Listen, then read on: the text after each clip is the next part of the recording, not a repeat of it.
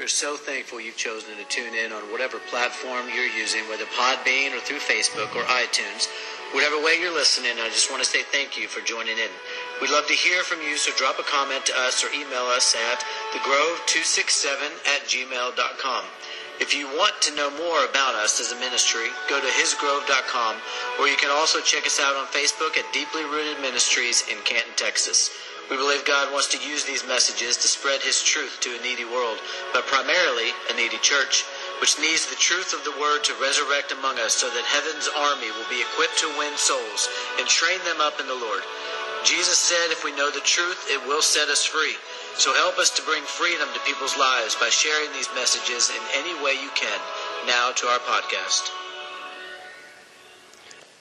Well, welcome back to part 2 of our Romans chapter 1 study, in which we are going to continue our journey of going through. If you have not listened to that one, this message will kind of stand on its own, but I encourage you to go back and listen to it. And if you are joining us again on this, welcome back to that as well. So, we're going to get right into the second part of Romans chapter 1, starting in verse 18. And as I talked about in my first podcast over this chapter, if you are new to this, just understand I talk oftentimes about the things that seemingly not many other people are talking about. Like, they're out there.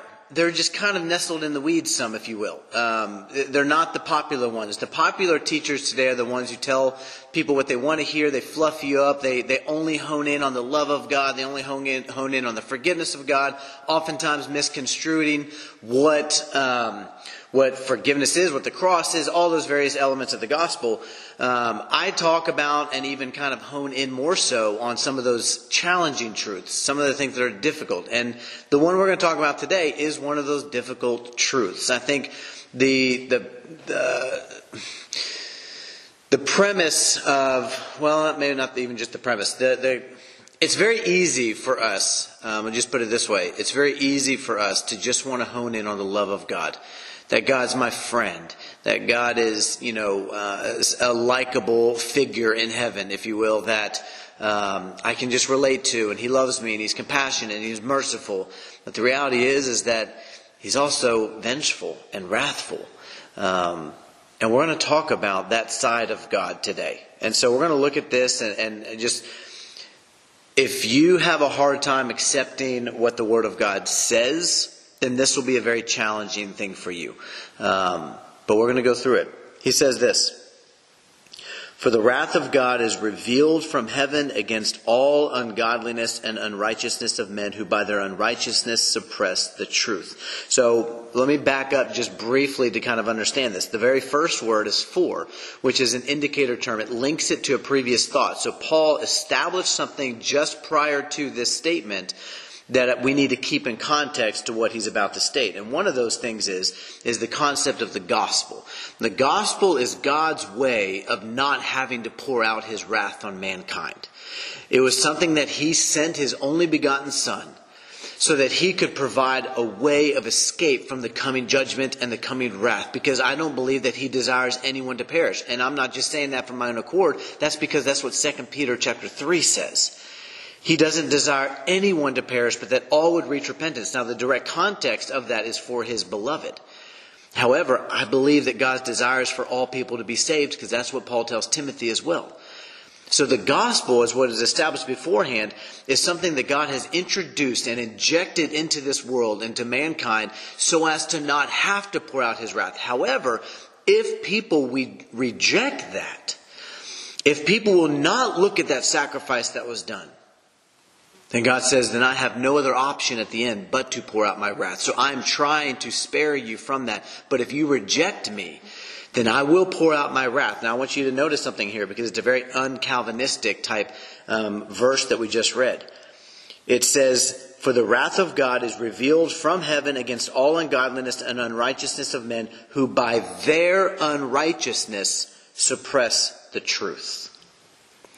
Did you notice that it isn't God suppressing the truth in them so that they may not believe and be saved? It was by their own unrighteousness that the truth was being suppressed. And he goes on, he says, for what can be known about God is plain to them because God has shown it to them. God has made it evidenced in all of the creation that is here. He has evidenced who he is and what he is as the creator. But because of their own unrighteousness, they suppress because they don't want to see it. I was recently talking to somebody, and it's been a while since I've studied this, so there might be a few elements that are incorrect on this. But if I remember correctly, it's a guy named Richard Dawkins, who's a paleontologist, one of the foremost ones quite a few years ago. And he was in an interview, and somebody was asking him about God. And essentially this is what he stated. Like, if you take all the crustacean levels of the earth and you realign them after seismic activity has kind of done its number on them. But if you take computer modules and you realign these things, and again, I'm taking liberties with what I'm stating as his quote here, so it's not direct. You realign them, he says, all the fossils that we've uncovered are essentially on one crustacean level. And his takeaway from that was, it's as if there was this grand architect designer who just placed all the animals here at one time. But he made this statement afterwards. After, a discussion, all this, he said, but I still choose to believe there is no such thing as God. Everything that we need to believe that in God's existence as the creator is here for us. And yet, people refuse to believe it because they don't want to. And it comes down to the heart and the essence of control. People don't want to relinquish the control unto somebody that they can't see or somebody that will govern them in a way they don't want to be governed. So we suppress the truth. It is not God necessarily who is suppressing the truth in us. God has created a way for all people to be saved and come to a knowledge of the truth. But it is our free will in which we choose to reject that, ignore that, even though it's clearly evidenced. We reject that knowing that God exists. That is why his wrath is poured out upon mankind, and that is why he is even just in doing it, because he has made the way of escape and people refuse to take it. I don't think that anybody would look at a guy out and drowning in the middle of the ocean and a boat comes along and they throw him a life preserver and he's like, no, I don't need that life preserver. I'll be fine on my own. I don't need that. And you throw it out there again and again and again and again. And every time this guy rejects the life preserver that's being thrown out there to him, a way to save his life, he says, no, I'm good. Even getting upset as to why you keep throwing him this. Eventually, the boat leaves and his demise is at hand. I don't think anybody would look at that and be like, how unjust for them to have left. And I think it's the same way with God, who time and time again reaches out his hand to an unfaithful, unrighteous, unholy people who reject him and his son over and over and over and over and over. For them to stand before him and say, you didn't take my opportunity to be saved. My wrath will come now. He goes on, he says, for his invisible attributes, namely his eternal power and divine nature, have been clearly perceived ever since the creation of the world in the things that have been made. So they are without excuse. This goes into what I'm saying. They are without excuse. For although they knew God, they did not honor him as God or give thanks to him, but they became futile in their thinking and their foolish hearts were darkened. Claiming to be wise, they became fools and exchanged the glory of the immortal God for images resembling mortal man and birds and animals and creeping things. I believe that the context, the immediate context of what Paul is bringing about here is referencing the unbelieving Jews. I don't believe it's limited only to that, because I believe the extent extends to all unbelieving people. Not just Jews, but also to the Greeks or the Gentiles. But I think the immediate context is referencing the unbelieving Jews who refuse to believe that Jesus is the Christ. The unbelieving Jews who have exchanged the truth of God in which they once knew and have exchanged it for the things of this world. Now, I believe that's the immediate context, And that's why he says things, for instance, like, for although they knew God, they did not honor him as God or give thanks to him, but they became futile. They weren't always futile. They became futile in their thinking, and their minds became darkened. And then it says, and they exchanged the truth of God that they knew, and they exchanged it for things of this earth. Now, I believe, again, that the immediate context is the unbelieving Jews, but I believe it's not limited to only the unbelieving Jews. This is something that stretches forth to all of mankind. And Psalms, I believe it's in 19, talks about this same exact concept, where it says that all of creation declares the glory of God. Like, you can't look out at the wind and at the sun and the stars and see everything of how it all functions and works together and say, there's not somebody who's controlling all that. That's just two big rocks that collided, and then all of a sudden, bing, bang, this all came up. Like, that's the best we can do to try to come up with the fact that you cannot create life in and of itself. It's impossible. Mankind has been trying to do it, and they can't generate it. They can't do it. They can't just generate life. Even though we've got these tunnels in Germany, I believe is where it's at, where they have these huge things where they try to get these two elements that go at these huge speeds and try to collide them. And they're trying to get something to spark and to generate. And as vast as what our technology is today, we can't even do it. And yet we want to reject the fact of everything we see out in creation. We want to reject that there's actually an intelligent designer. You could go into, so maybe some of your own reading. You could look at 2 Thessalonians chapter 1, 5 through 10. You could go to Ephesians chapter 5, 6 through 7, and a letter that Paul is actually even writing to the church. And he says that the wrath of God will come upon the sons of disobedience. Therefore, do not become partners with them. That means that even as a believer, you could come under the wrath of God. And I know that's not a popular teaching, but that's what the scripture says. Judgment will begin at the household of God. God will still have a judgment even upon Christians. And again, a lot of people don't like that, but that's exactly what 2 Corinthians 5:10 says and what Romans 14:12 says. That we will all stand before the judgment seat of Christ, each of us to give an account for what we've done in the body, whether good or evil. And even going back into verse 18 when it says that who by their unrighteousness suppress the truth, that even applies to Christians, guys.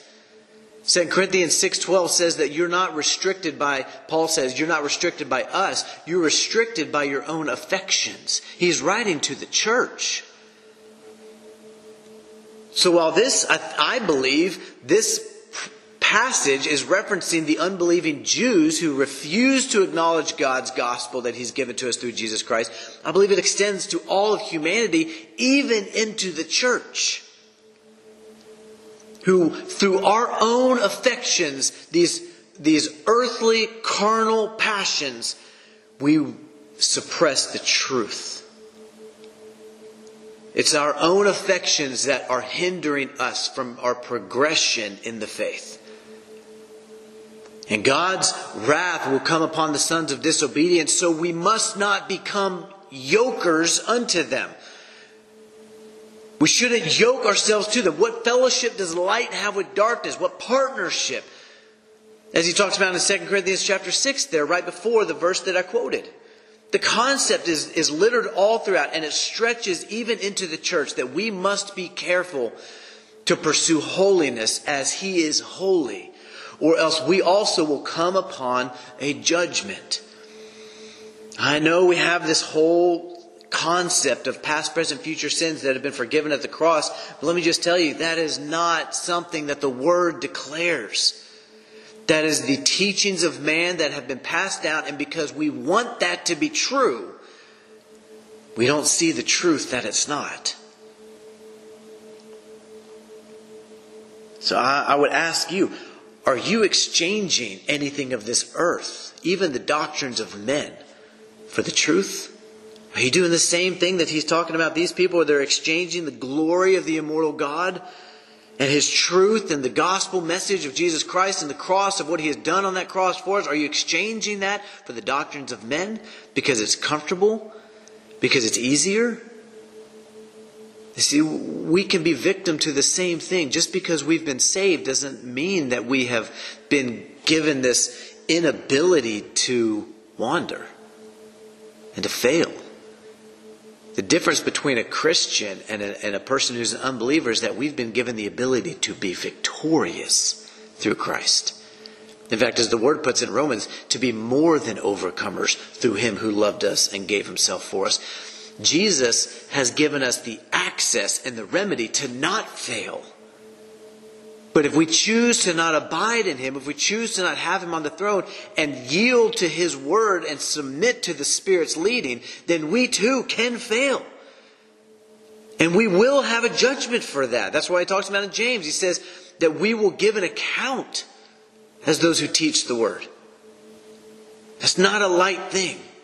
You go read Luke 12. The one who knew the right thing to do and failed to do it, for him it's a severe beating. But the one who did what deserved the severe beating, but didn't know what he was doing, gets a light beating.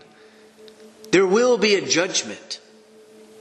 I can't tell you exactly what that's going to look like, how severe it's going to be. What I do know is that that judgment does not negate our salvation.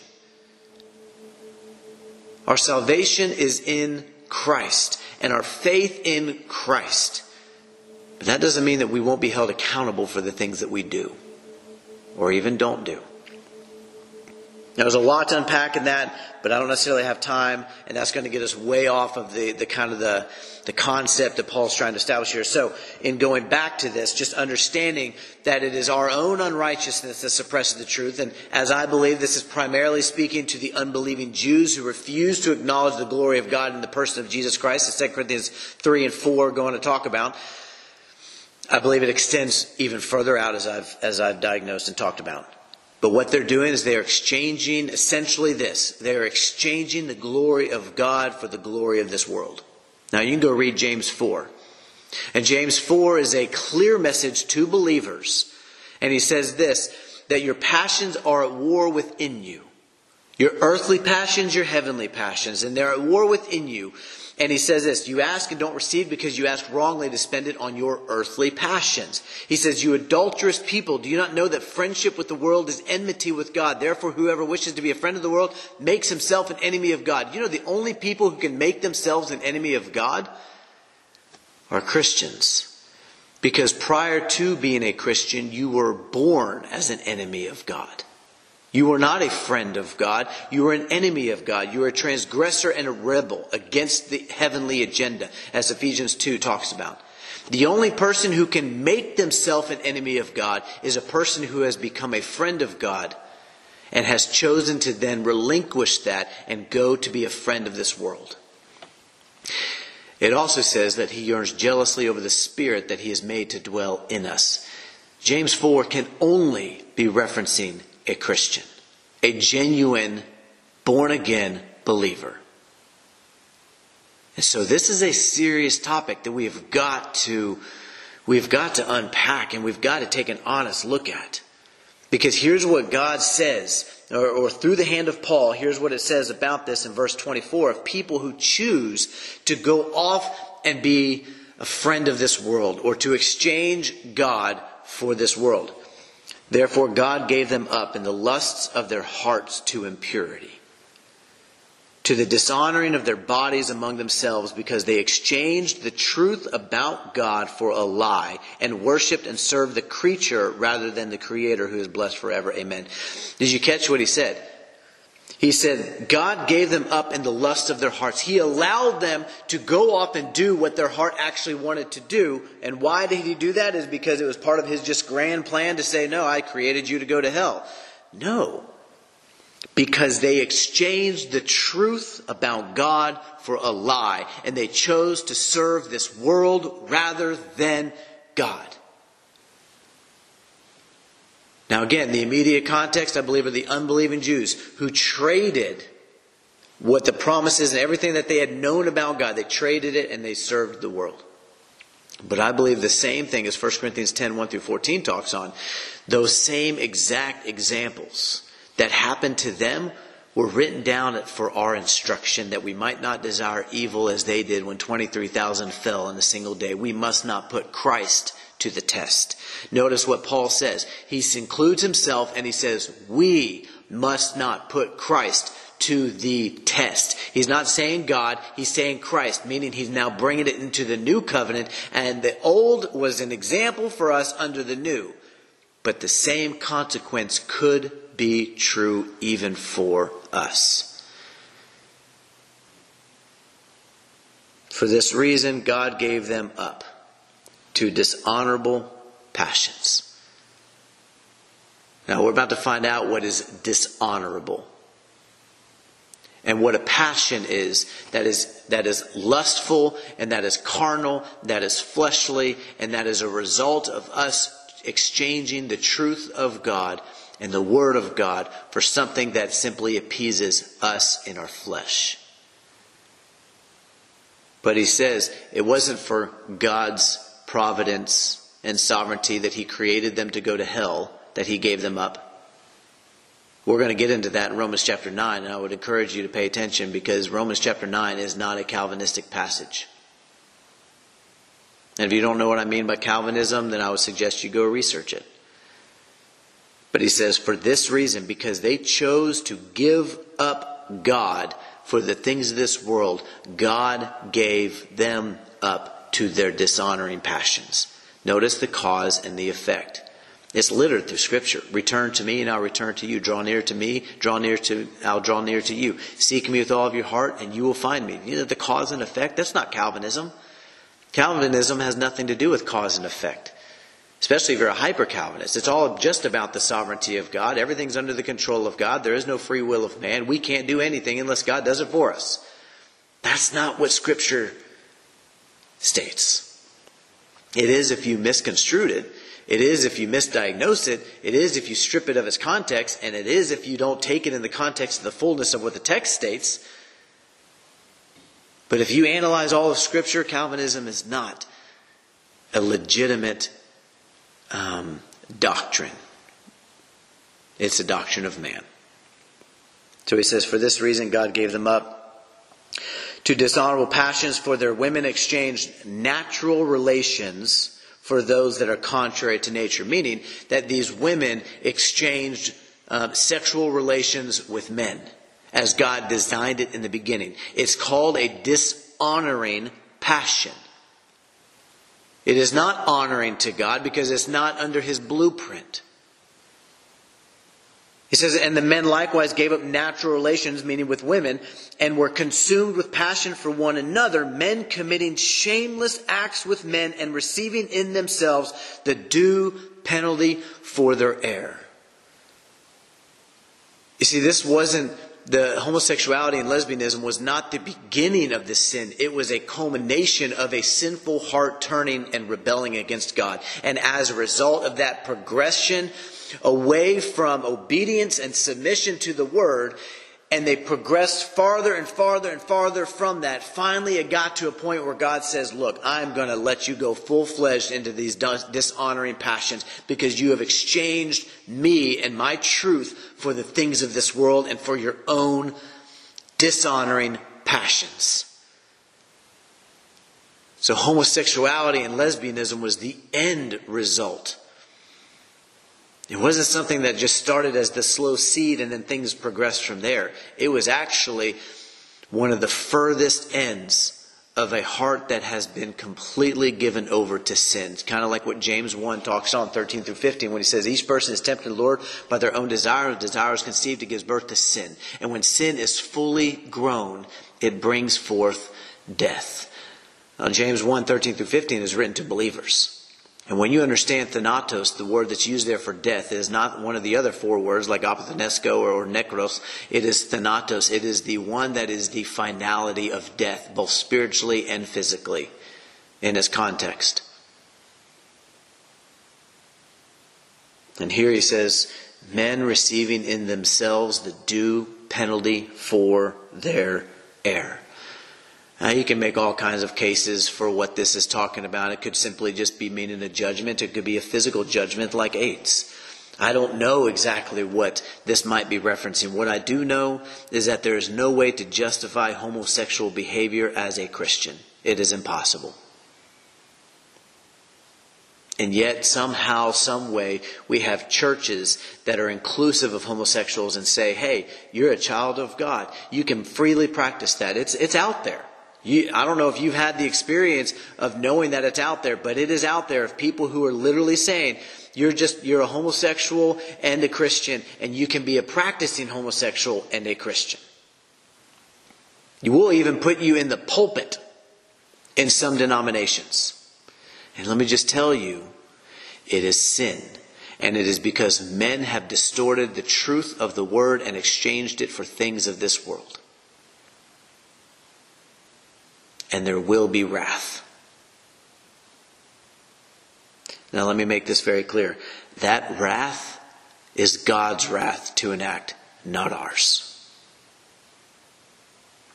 As Romans 12 talks about in the subtitled passage, the marks of true Christianity, one of those is, beloved, never avenge yourselves, but leave it to the wrath of God. He says, it is not up to you to go out there and execute God's wrath upon mankind. In fact, it's quite the opposite because of the cross that was given to us and the example of that.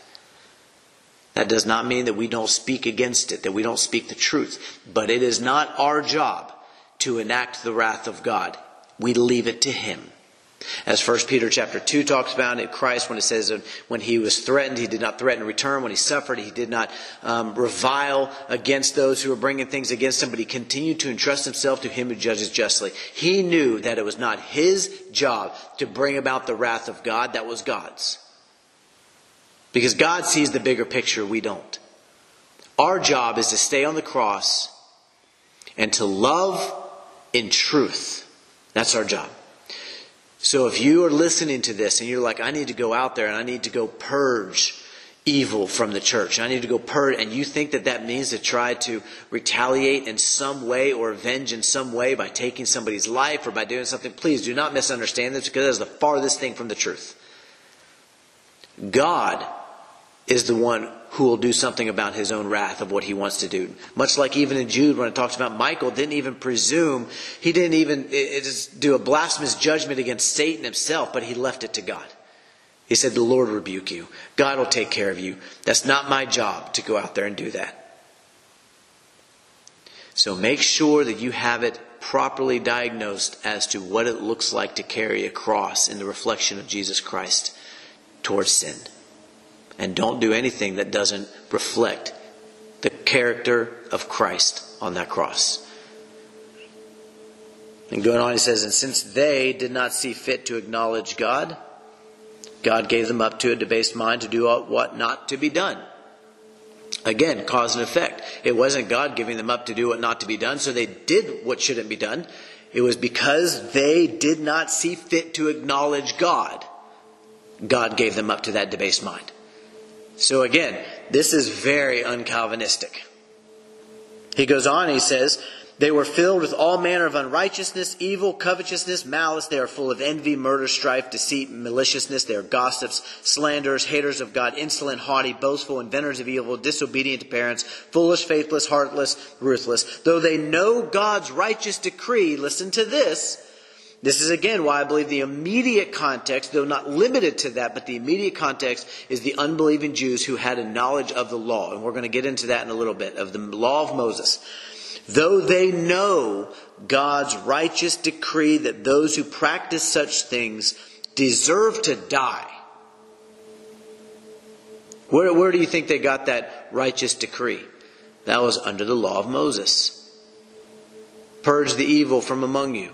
A person who's caught in the act of adultery, take them outside the camp and stone them. A disobedient son who refuses to be submissive to his parents, and they take him before the elders and he still won't do it. It says you take that son out and you stone him to death. You don't believe me? Go look in the law. God took it very seriously. It was a righteous decree under the old covenant, a righteous decree that those who practice these things as a person of Israel deserves to die. It says, though they know this decree, they not only do them, but they give approval to those who practice them. I believe the same thing has even happened in the church today. As we've even talked about previously, that there's people who are out there giving approval to people who walk in homosexuality and still claim the precious name of Jesus Christ. And they say, no harm shall come upon you. I believe it could be even as simple as people who are saying, you will not be judged for your sin because whenever you got saved, all your past, present, future sins were wiped away. And you won't be judged for anything. You won't stand before God for anything. And they might even themselves be doing some of the things that deserve judgment, even under the new covenant. So you could have some of the extremes on both ends, kind of one of those, the more subtle extremes and one of the grander extremes. But either way, it's wrong. To not only do them, but then to give approval to those who do them. I could bring up the concept of divorce and remarriage. I could bring up the concept of homosexuality. I could bring up the concept of greed, avarice.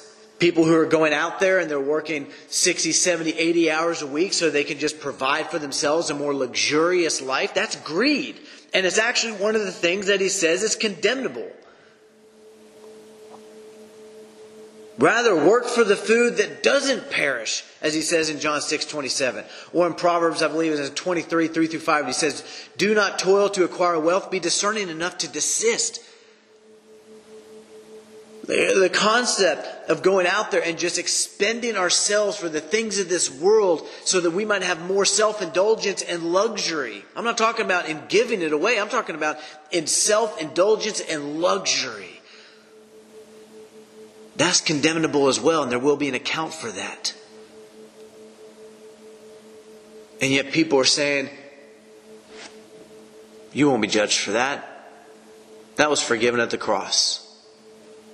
It's out there. This is why I'm not a big fan of Baptist theology, because I believe that it's not correct in its fullness. I have people that I listen to that are Baptist in their doctrine. However, I can respect them. You know why? It's because they teach repentance.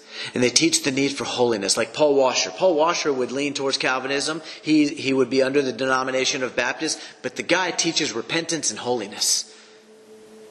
He says it's not okay for you to be living like this. You need to repent. So I can respect that. And I can learn from that. But these teachers, quote unquote, that are teachers, that even as 1 Timothy chapter 4 verse 1 says, the Spirit expressly says in the latter time some will depart from the faith by devoting themselves to the teachings of demons. I believe there are demons all throughout the pulpits of our churches today. And they are teaching things for shameful gain. And they are teaching things that are trying to lead the people astray, giving approval to the things that people do that they know they shouldn't be doing. And so we've got to be mindful of not exchanging the things of this world for a holy God. As he says in Matthew chapter 6, you cannot serve two masters.